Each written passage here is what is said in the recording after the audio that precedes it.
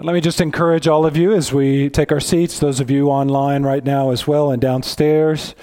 Let's take our Bibles and turn to the passage that Paul just read, Romans chapter 13. Romans chapter 13, verses 1 through 7. That's our passage for today as we're working through the book of Romans. Last week, if you remember, I said that there are two inescapable realities for us as human beings: death and taxes. Last week, we talked about death and resurrection. Today, we talk about taxes. Happy April 15th, everybody. Today, we talk about taxes. Today, we talk about the government. Or as my granddaddy used to say, the government. Today, we talk about... Would it be an understatement to say that the topic that we're addressing today is a touchy subject for all of us? That might be the greatest understatement in the history of preaching. This is a touchy subject for us as we talk about the government and government officials and how we are to submit, Paul says, to their authority. And let me just start off by correcting a misconception right off the bat. It is sometimes said that government is a necessary evil. I think that's ungenerous. I think we can do better than that. Government is given by God as a good gift. Government is a necessary good that is made up of sinful, sometimes evil human beings. I think that's a better way to say it. Government is a necessary good that is made up of sinful human beings. So is the church, by the way. And I'd rather have government than no government, right? I'm glad we have a legislature. I'm glad we have a fire department and a police department. I'm glad we have governors and senators and a president. I'm glad we have 911. I was fiddling around with my phone this last week, and I don't know what happened. I touched the power button several times rapidly, and all of a sudden, my iPhone called 911. Have y'all had this happen to y'all before? And the lady, it's dialing 911. I'm like, what in the world's going on? And the lady says, 911, what's your emergency? And I'm just like, I'm so sorry, I didn't mean to call. Something happened with my phone. I was just profusely apologetic. I'm so sorry, I wasted your time. There's no emergency. And the lady was so great. She's like, it's okay, sir. Do you have an iPhone? Yeah, if you touch your iPhone, rapidly, the power button, it calls 911. Just be careful in the future. And so I said, okay, I'll be more careful in the future. But that was a great reminder for me as I did that. I'm glad we have 911. I'm glad we have emergency response. I'd rather have those things that come with government than to have the things that come with no government. Anarchy and lawlessness and mob rule. I don't want that. And Paul tells us in this passage, Romans 13, he tells us unabashedly, submit to your governing authorities, obey your governmental leaders.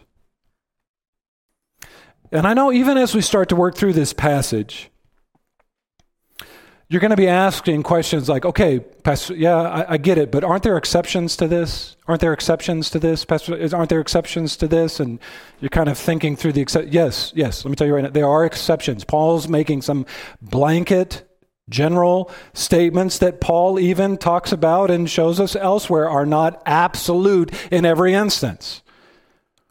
We will eventually get to those exceptions today. We will. But can I just say that Paul, as he's writing this, he's saying some things that are intended to make you feel uncomfortable. They're intended to challenge you. And I want, before we get to the exceptions, I want you to feel the discomfort of this text. Because probably within that discomfort, there's some conviction that God wants to work in your life and some repentance that needs to take place. I know that's been true for me as I've studied this passage this last week. So let's work through this, Harvest Decatur. Write these down. I'm going to give you 5 expectations of Christians in relation to the government. Here's the first one. Submit to governing authorities. Submit to governing authorities. Paul says in verse 1, let every person be subject to the governing authorities. Let every person be subject. Submit. This is the Greek word here, hupotasso. Let's just say that together. Hupotasso. Good. Isn't that fun? Hupo means under, and tasso is a verb that means to arrange or to put in place. So you are arranging yourself under authority. You are willingly putting yourself under governing authority. That's the idea here. The governing authorities, by the way, that God has established. Hupotasso. And this, by the way, this is the same word that Paul uses elsewhere to tell Christians to submit to their spiritual leaders. 1 Corinthians 16:16. This is the same word that Paul uses to tell wives to submit to the authority of their husbands. Ephesians 5:24. It's the same word that Paul uses to tell Christian slaves to submit to their masters. It's the same word that Peter uses to tell younger men to submit to their elders. 1 Peter 5, verse 5.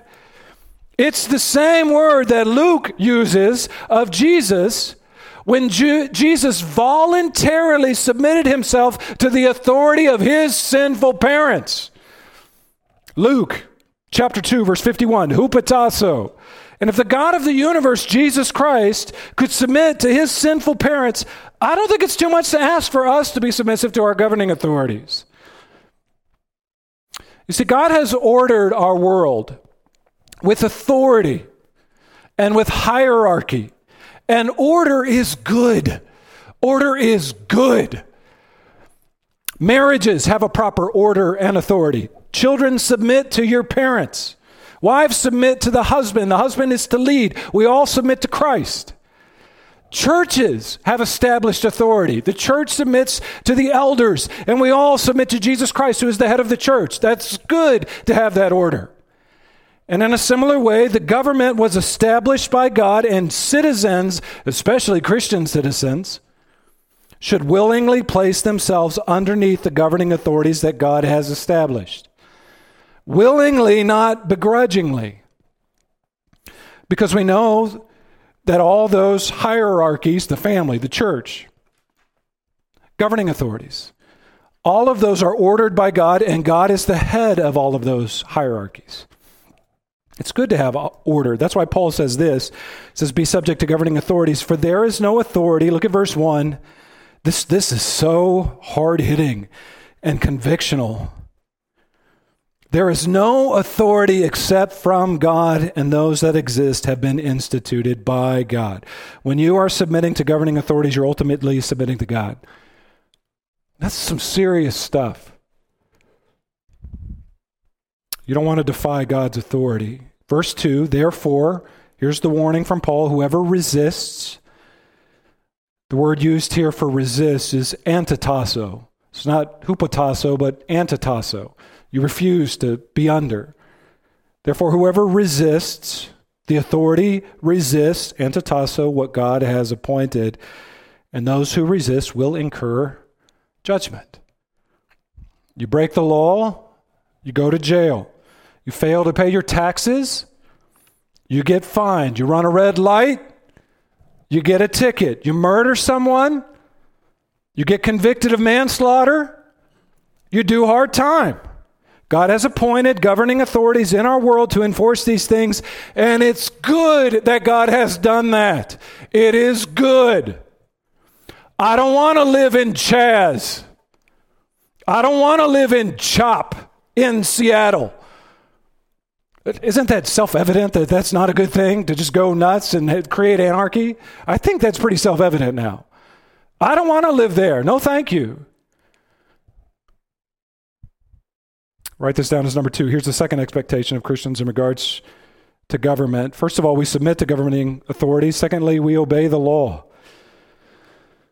We obey the law. Paul says in verse 3, for rulers are not a terror to good conduct, but to bad.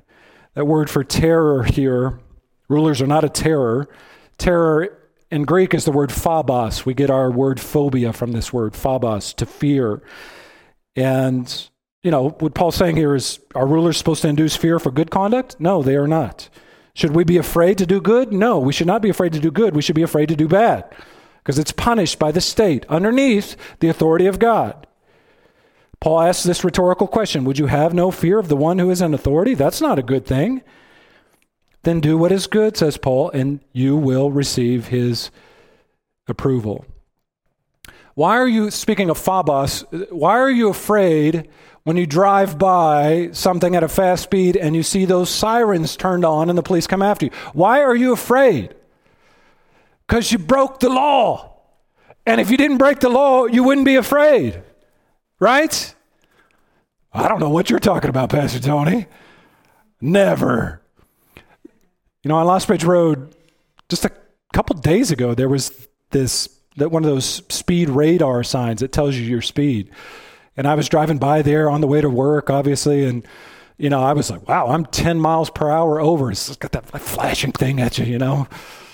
And I was like, boy, that's bad. I should not do that. I'm going to do better next time. But, you know, and you say that, but it doesn't really hit you. You're just kind of like, yeah, I'll try to do my best next time, right? Well, a few days later, the sign wasn't there, but there was a police cruiser there instead. And he was kind of hiding over at Ivy Hill Park, so you couldn't see him at first. And that, you know, the anxiety kicked in, the phobos. I'm afraid. Why am I afraid? I hit my brakes. If I was doing good, I wouldn't have any reason to fear, but I was speeding. And I was afraid. Right? You guys know what I'm talking about, right? You guys know what I'm talking about, don't you? No, Pastor Tony, never. My mom likes to tell me that she's never gotten a speeding ticket in her entire life. She brags about this. And so I like to come back with, well, have you ever sped or broken the law? And then she's just silent. No comments. Paul says, for he, verse 4, the person in authority, in that case, the police officer, is God's servant for your good. Man, who talks like this? Your servant, the good of what? The good of your community, the good of the government. Government is good. By the way, that word servant here, for he, the person in authority, is God's servant for your good. That word servant is the Greek word diakonos, which is the same word, diakonos, that we get the office of the deacon in the church. Paul writes about this later in 1 Timothy 3. The authority figure is God's deacon, is what Paul is saying here. He's God's deacon. She's God's deacon. The authorities over us are God's deacon. The president is God's deacon. The governor is God's deacon. The police officer is God's deacon. The city officials and Decatur are God's deacons. They are God's deacons over us for our good. I don't think Paul would ever approve, ever, of hashtag not my president. If Paul had a Twitter account, he would never affirm that. Hashtag not my Caesar. He wouldn't write that. For he is God's servant, diakonos of God, an avenger who carries out God's wrath on the wrongdoer. You know, what was it? 2 weeks ago, we looked at that passage in Romans 12, where Paul tells us not to avenge, right? Don't leave it to God's wrath. Don't embrace vigilante justice and just take it on yourself. Instead, you leave it to God to accomplish, and obviously there's an eschatological reality to that. At the end of time, God will deal with that and put every wrong right. But this is saying that part of God's wrath, part of the way that God punishes, is using the state to avenge and carry out God's wrath on the wrongdoer. Wow.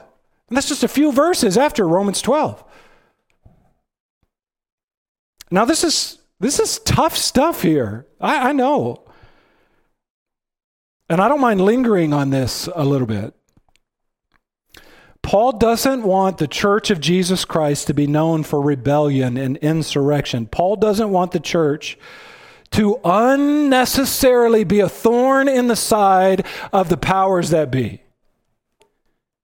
And the reason for that is because Christians are already offensive enough with what they believe. There's no reason to add to that offense something else that's unnecessary. I'll just give you an example of that in terms of how we are offensive in what we believe. You know, in the first few centuries of the church, Christians refused to utter the phrase Kaiser Kurios. They wouldn't say it. Kaiser Kurios. Caesar is Lord. Why wouldn't they say that? Why wouldn't they affirm that? Because they believe that in Christos Kurios. They believe that Christ is the Lord. So they wouldn't say Caesar is Lord. And actually, Polycarp, one of the first Christian martyrs in the early church, he wouldn't say that. They put him to death, an old man, because he wouldn't say, Kaiser Kurios. He had to defy the state. And there are going to be matters where we have to defy the state. We'll get into that a little bit later. But what Paul is emphasizing here is that obedience to the state, where we can, Christians need to adopt an attitude of submissiveness and compliance. Paul even tells us in 1 Timothy 2 to pray for our leaders. How's that going? He says, pray for kings and all who are in high position, that we may lead a peaceful and quiet life, godly and dignified in every way. This is good. This is good, says Paul. And it's pleasing in the sight of God our Savior. Write this down as number 3. Christians submit to authorities. We should obey the law. We also need to guard our conscience. We need to guard our conscience. Paul says in verse 5, therefore, one must be in subjection. There's that word again, hupotasso. You're voluntarily putting yourself under the governing authorities. Therefore, one must be in subjection to governing authorities. And here's the justification for that. Here's the reason for that. Not only to avoid God's wrath, but also for the sake of conscience. In other words, don't just submit to your governing authorities because you're afraid of them, you're afraid of the sword, you're afraid that they're going to punish you for disobeying. Do it for the sake of your conscience. You want to have a clear conscience before the Lord. You want to go to bed at night with a clear conscience, knowing that I've done my best to honor and obey God, to submit to the authorities over my life, to obey the word of God as I understand it, as God has delivered it to me. Look, I don't know about you guys, but I want a clear conscience. I feel like the older I get, the more I want a clear conscience. Yes, it's exciting to sin. It is. You heard it here first. Pastor Tony said it. Yes, it's exciting to break the law. It's a rush to do evil and get away with it. I know about that. I've experienced that. But you know what's better than that? You know what's better than that? Holiness is better than that. Obedience to God is better than that. A clear conscience, freedom from guilt is better than that. And I want a clear conscience.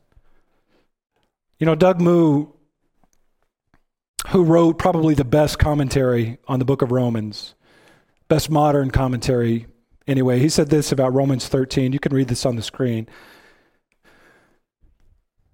He said, it is only a slight exaggeration to say that the history of the interpretation of Romans 13, 1 through 7, is the history of attempts to avoid what seems to be its plain meaning. And I'll just tell you, that is sad. That people read this and their first thought is, well, how do we get out of this? Quick. And you know, I understand that. I understand that quote. I understand what's happened because you know what? I've done that. That's not the first time I've read Romans 13. Is the first time I preached it and had to answer to God for preaching it. But I mean, I've read Romans 13 before and I said, Paul can't really mean this. Well, yeah, well, what about this exception? Well, you know, you got to understand the original context, you know, and I've tried to weasel out of this. I've tried to rebel against this. I can't help myself. I'm from Texas. We rebel against everything. It's in my blood. But you know what I want now? You know what I want now? I want a clear conscience. I want to go to bed at night and say, I've done my best. I want to err on the side of obeying the Lord versus maybe some other way to interpret it. And I think a lot of us are guilty of watering this passage down or defanging it so it doesn't have its convictional bite in our lives. And I'm afraid we do the same things with a passage like this that LGBTQ activists do with passages in the Bible that prohibit homosexuality. We just kind of, well, it doesn't really mean that. We can weasel out of this. We can do better than that.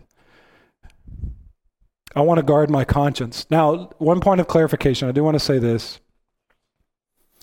Now, Tim Keller, as he teaches on verse 5, he tells us that this appeal to conscience that Paul gives us, it cuts both ways. It cuts two ways. It calls for obedience to the government when the government doesn't ask us to do something unbiblical or unjust. As long as it doesn't go against what God teaches, we should be obedient. But it also calls us to disobey the government whenever conscience dictates us to do so. In other words, we can't, engage in immoral behavior and just say, well, I was just following orders. I had to do it. I was just following orders. Like people in Germany when the Nazis were in control. I was just following orders. No, you need to obey your conscience in matters like that. And I think that's super, super helpful. Here's what Keller says on it. You can read this on the screen.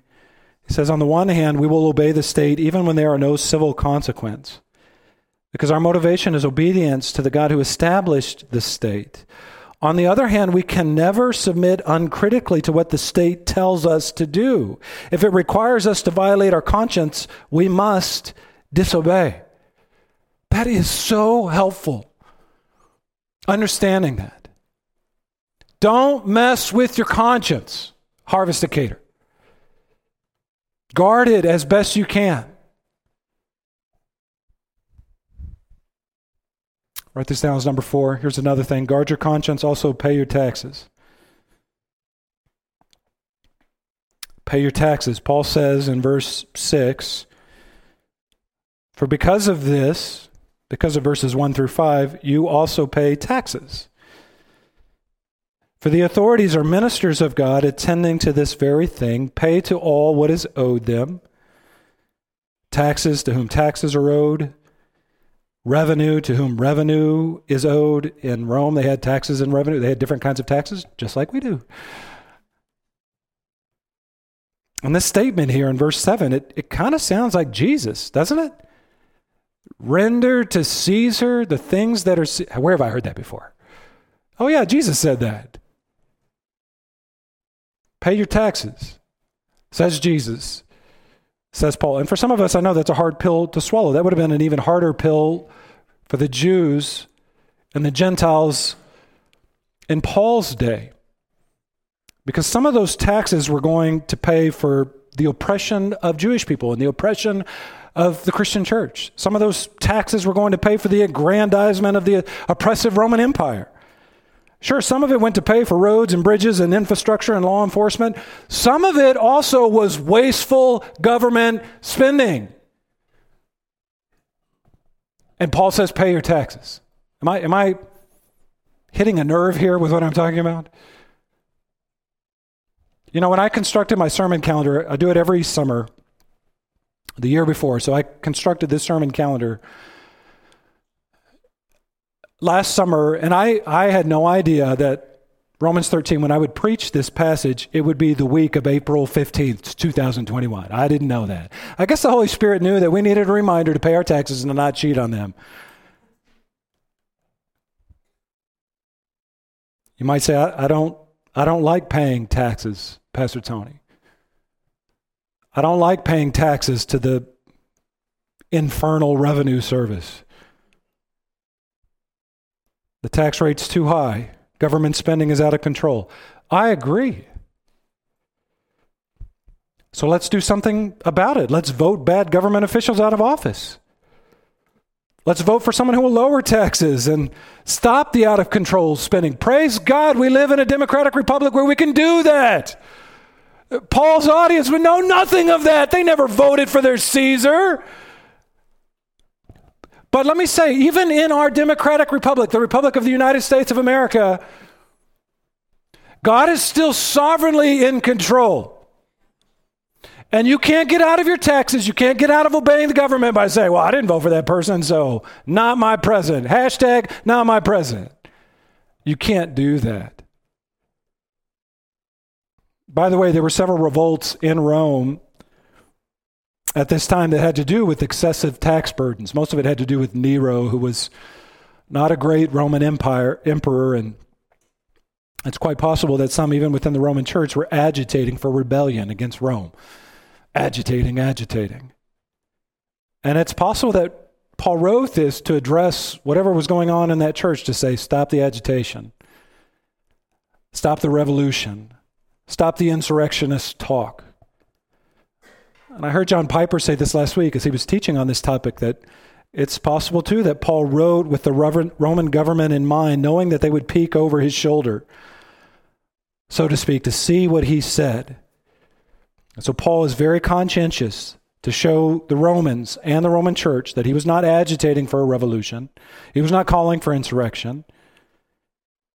He wasn't calling for Christians to be revolutionary against the state. Again, Christianity is offensive enough with what we believe. We don't need to add to that offenses that are unnecessary. And I think that's really relevant in our day. Christianity is offensive enough in our defense of the unborn.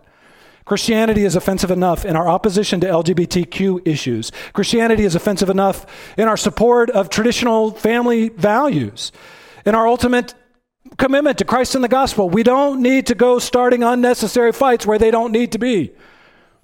We don't need to agitate. We don't need to weasel out of paying our taxes. To the best of our ability, we should show to the government our willingness to obey governing authorities. And also, this is a tough one. Fifthly, this is something I struggle with. Honor your leaders.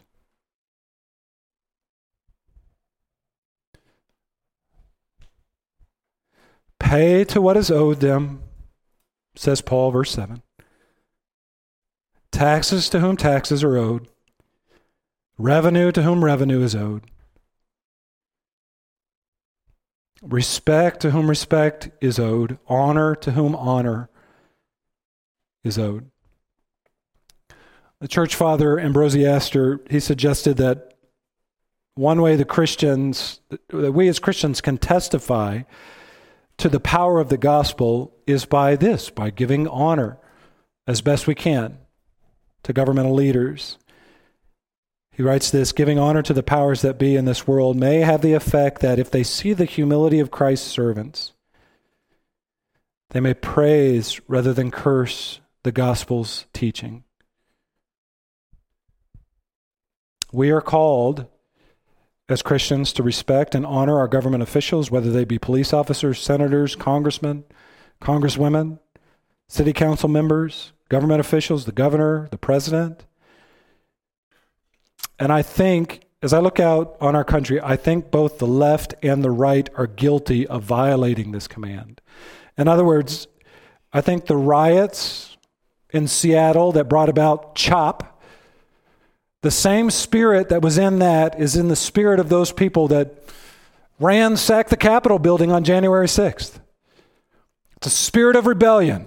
It's disobedience to what God has commanded us right here. And Christians should not advocate or support either of those. Can we protest? Yes, it is our constitutional right, praise God. That right didn't exist in the first century world, by the way, for Roman Christians. We can protest. We can dissent. We can speak out. We have freedom of speech, praise God. We can make a public argument, and we can vote. We can vote. Praise God for that. And we should do all of those things, but we can't violate Romans 13. We can't trample over this. And we can't disrespect our public officials. Give honor to your leaders, says Paul. Okay. Pastor Tony. But do we always have to obey what the government tells us to do? Are there times, Pastor Tony, when we can and should engage in civil disobedience? Short answer, yes. And the Bible makes allowances for this. So let me go through these quickly. 4 additional expectations of us. Remember the hierarchy, okay? Family, government, the church. Who's ultimately in charge of all of those institutions? God is. God is. So, first additional expectation, obey God before men. The classic text regarding this is Acts 5:29. The religious leaders, if you remember, they tell Peter to stop evangelizing. Peter and John, stop telling people about Jesus. Stop teaching in Christ's name. Peter says, thank you very much, but we must obey God rather than men. And Peter's life was on the line when he said that. They just crucified Jesus. We must obey God rather than men. I love it. And I love the fact that, Peter, if you read through Acts 4 and read through Acts 5, if you're thinking about civil disobedience. What's great is that Peter is not disrespectful. He's not dismissive of the authority of these leaders. He's not. He just tells them, I've got a higher authority that I need to submit to. You guys do what you need to do. I need to do what I need to do before the Lord. And that logic is in place in all of the authority structures that God has built into our world. So, ladies, if your husband tells you to sin, you tell him, I must obey God rather than men. If your employer tells you to cook the books, you say, I must obey God rather than men. If your employer asks you to perform an abortion or to perform a sex change operation, or if they come to me and say, you must perform same-sex weddings, I will say, I must obey God rather than men. I have to. And God forbid, if your elders ask you to sin or ask you to go against your conscience, like I said, God forbid that would ever happen. But if it does, you say, I must obey God rather than men. The late British theologian and pastor John Stott, he states this so plainly when he says, whenever laws are enacted which contradict God's law, civil disobedience becomes a Christian duty. It's a duty. And by the way, civil disobedience, we need to be careful with that term, because that's not a trump card you pull out every 5 minutes. Here we go. If you're going to go nuclear on one of God's institutions, whether that be the family or the church or the government, you better have God's backing in that. There's no reason to just go nuclear over some futile, simple matter. You better make sure you're in the right in those instances and that you have God's backing and you're not just using that as an excuse to blow up something you don't like. Shadrach, Meshach, and Abednego had good reasons for doing what they did. They refused to obey Nebuchadnezzar and bow the knee to his statue. They were even willing to be thrown into the fiery furnace for that. That's how deep their conviction was. The Hebrew midwives lied to the Egyptian authorities instead of killing Hebrew babies.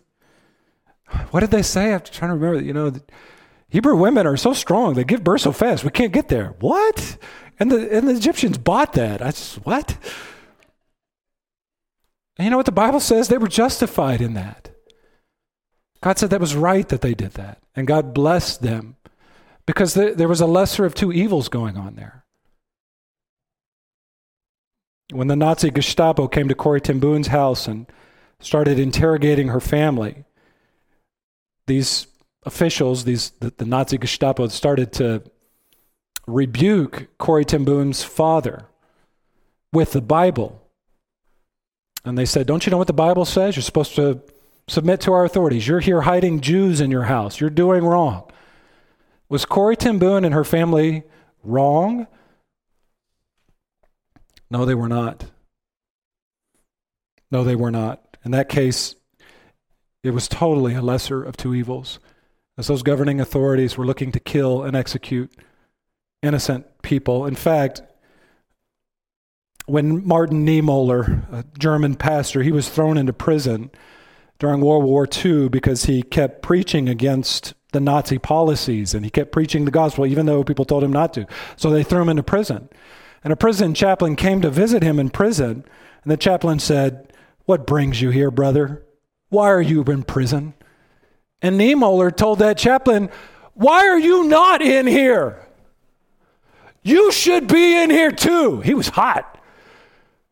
This is right that I'm here, he said to this other chaplain.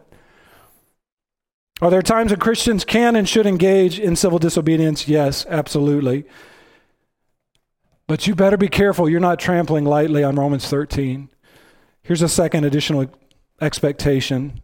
Number 2, don't bow the knee to Nebuchadnezzar's statue. Don't bow the knee to Nebuchadnezzar's statue. One of my favorite passages in the Old Testament is Shadrach, Meshach, and Abednego, Daniel chapter 3. And here's the greatest emperor in the world at that time, Nebuchadnezzar, the king of Babylon, who just conquered nation after nation after nation after nation. And then he builds this dumb statue after Daniel interprets his dream. And he makes everybody in his kingdom bow down to it. And Shadrach, Meshach, and Abednego, they don't do it. They refuse to do it. And they get called out. They get outed. And they stand before this great man as he's angry, and they say the most brave thing imaginable. Oh, Nebuchadnezzar, we have no need to answer you in this matter. Woo! If this be so, our God whom we serve is able to deliver us from the burning fiery furnace.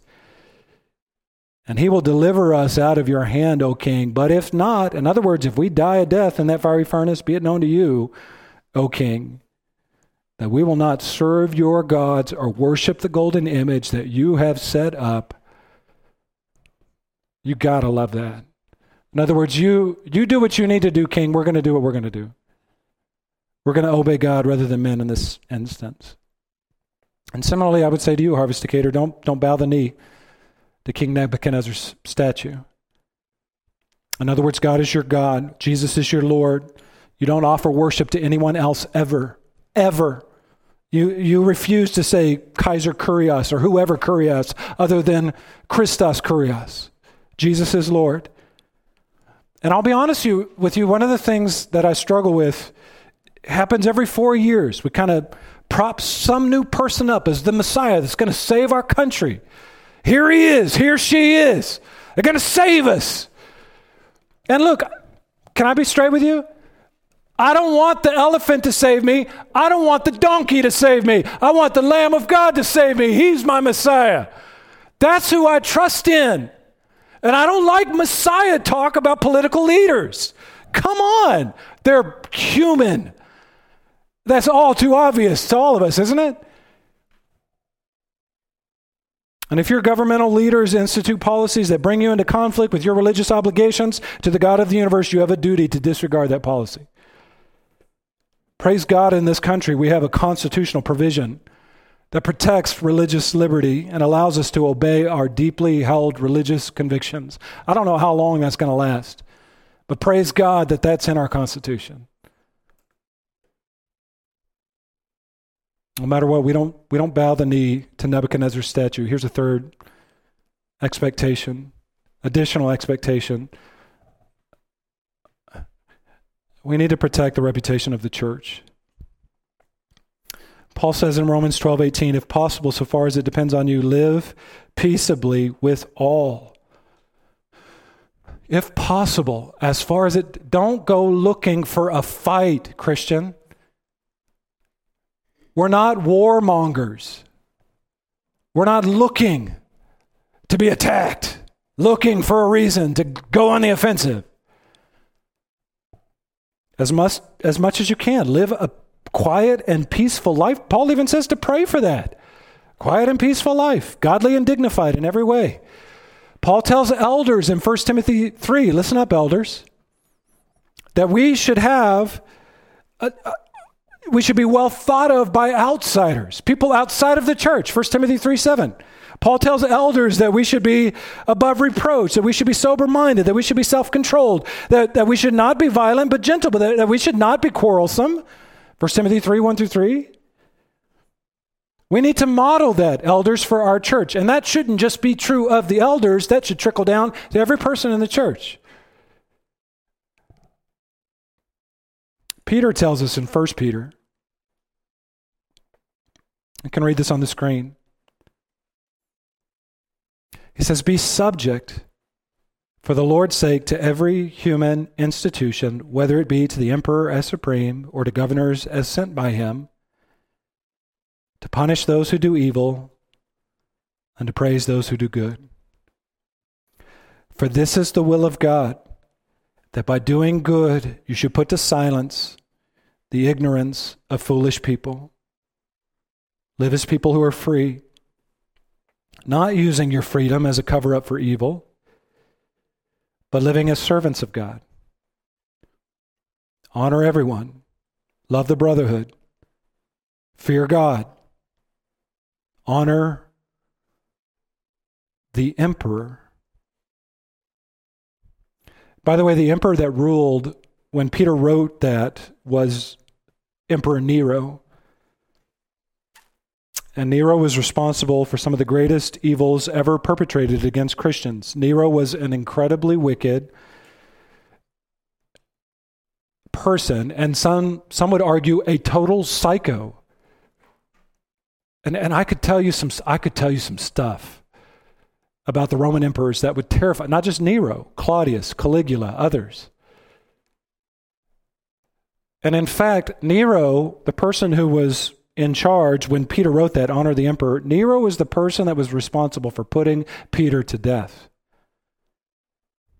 And Paul, by the way. And if Peter can tell people to honor the emperor in his day, how much more should we honor our government leaders in our democratic republic in our day? And here's a final expectation. Number 4, pray for the government. Pray. Pastoral confession time. I wish I spent half as much time praying for our government leaders as I spend reading Babylon Bee articles making fun of our governmental leaders. I want to change that. I want to do better with that. We can do better. And maybe it's a good time to recite 1 Timothy 2, 1 through 3. First of all, then, I urge you, the supplications, prayers, intercessions, and thanksgivings be made for all people, for kings and all who are in high positions, that we may lead a quiet and peaceful life, godly and dignified in every way. This is good. This is good. And it is pleasing in the sight of God our Savior.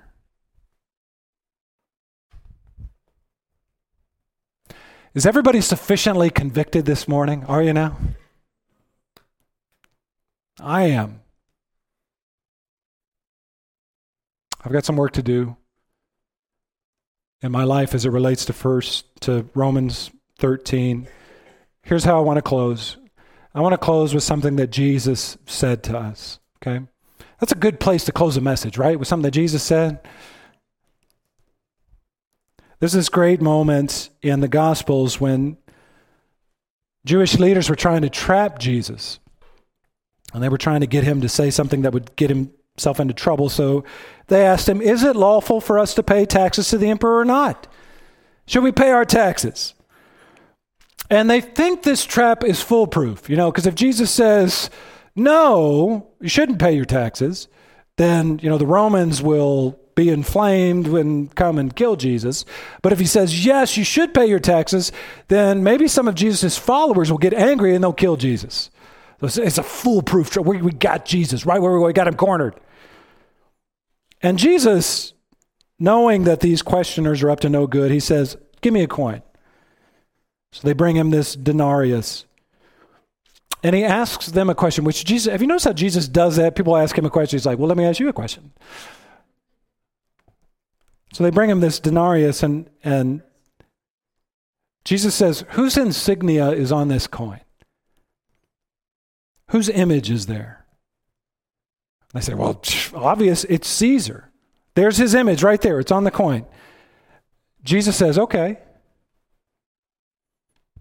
Render to Caesar the things that are Caesar's, and to God the things that are God's. I heard J.D. Greear say that this right here was the original Jesus juke in the Bible. He just juked them. And he gave them something that they didn't even know what to do with. They just marveled at what he said, and they took off. They left him alone. They didn't want to get embarrassed by him again. They came back later. Should I pay my taxes, Pastor Tony? Yes. Jesus said, render to Caesar the things that are Caesar's. How simple is that? But let's think about what else Jesus said for a moment. Render to Caesar the things that are Caesar's. And to whom? And to God the things that are God's, said Jesus, right? So what belongs to Caesar? The taxes. His insignia is on the very money that they use. That's obvious. Pay your taxes. But think about the other side of that statement. Render to God the things that are God's. What belongs to God? You belong to God. His insignia is emblazoned on your soul. You are made in God's image. That denarius has Caesar's image on it. You have God's image on you. You belong to God. All right, well, I give my taxes to Caesar. Yes, you pay your taxes. What do you give to God? You give yourself to God. You belong to Him. Render to God the things that are God's. Worship belongs to God alone. Don't bow the knee for anybody except God Almighty. Wholehearted, unqualified obedience belongs to God alone. Your life and your eternity belongs to God. Render to Caesar the things that are Caesar's. Render to God the things that are God's. Bow with me.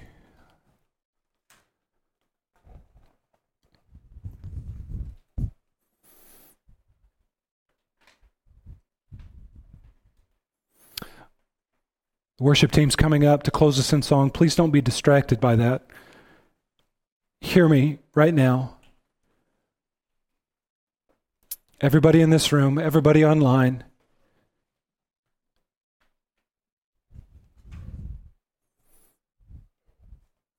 Do you belong to God for eternity? Answer that question.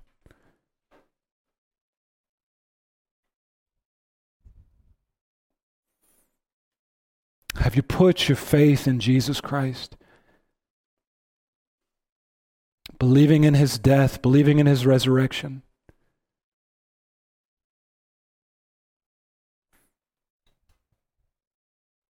Those who belong to Him will enter into eternity forever, where Jesus will govern. And there will never again be sin. There will never again be a need for justice. There will never again be a need for punishment.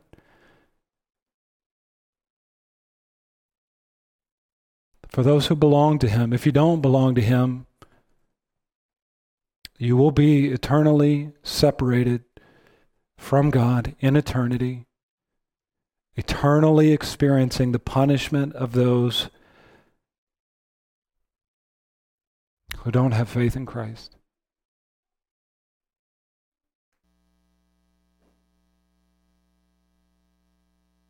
Do you belong to God?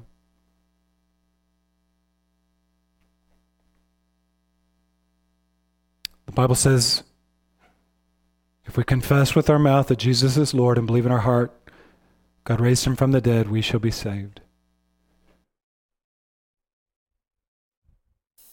Put your faith in Him. Believe.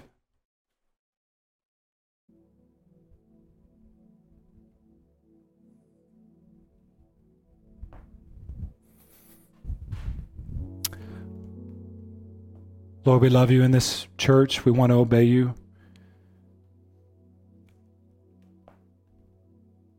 God, we want a clear conscience.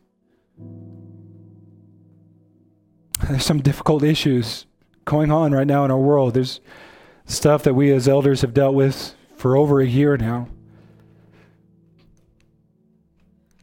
Knowing how to best submit to our governing authorities, and at the same time, Lord, putting God above men. It's been hard.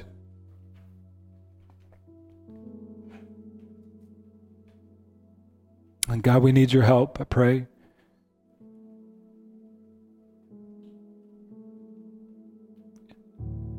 Give us a sensitivity to what you've called us to do.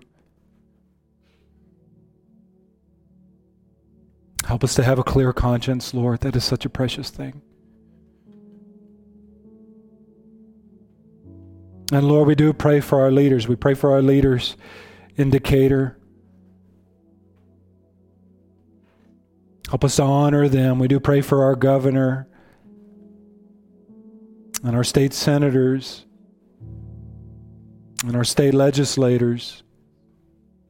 And we ask you, Lord, that they would enact policies that would benefit the kingdom of God and would not be a threat to us as Christians. Lord, we pray for our federal leaders. We pray for our president. We pray for senators and congressmen and congresswomen,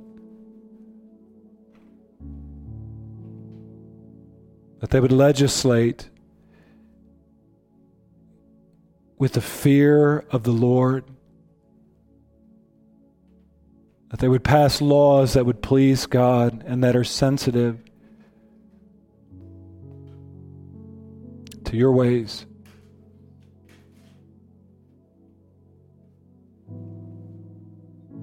And God, ultimately we submit to you. Christos Kurios. Jesus is Lord. Jesus alone is Lord.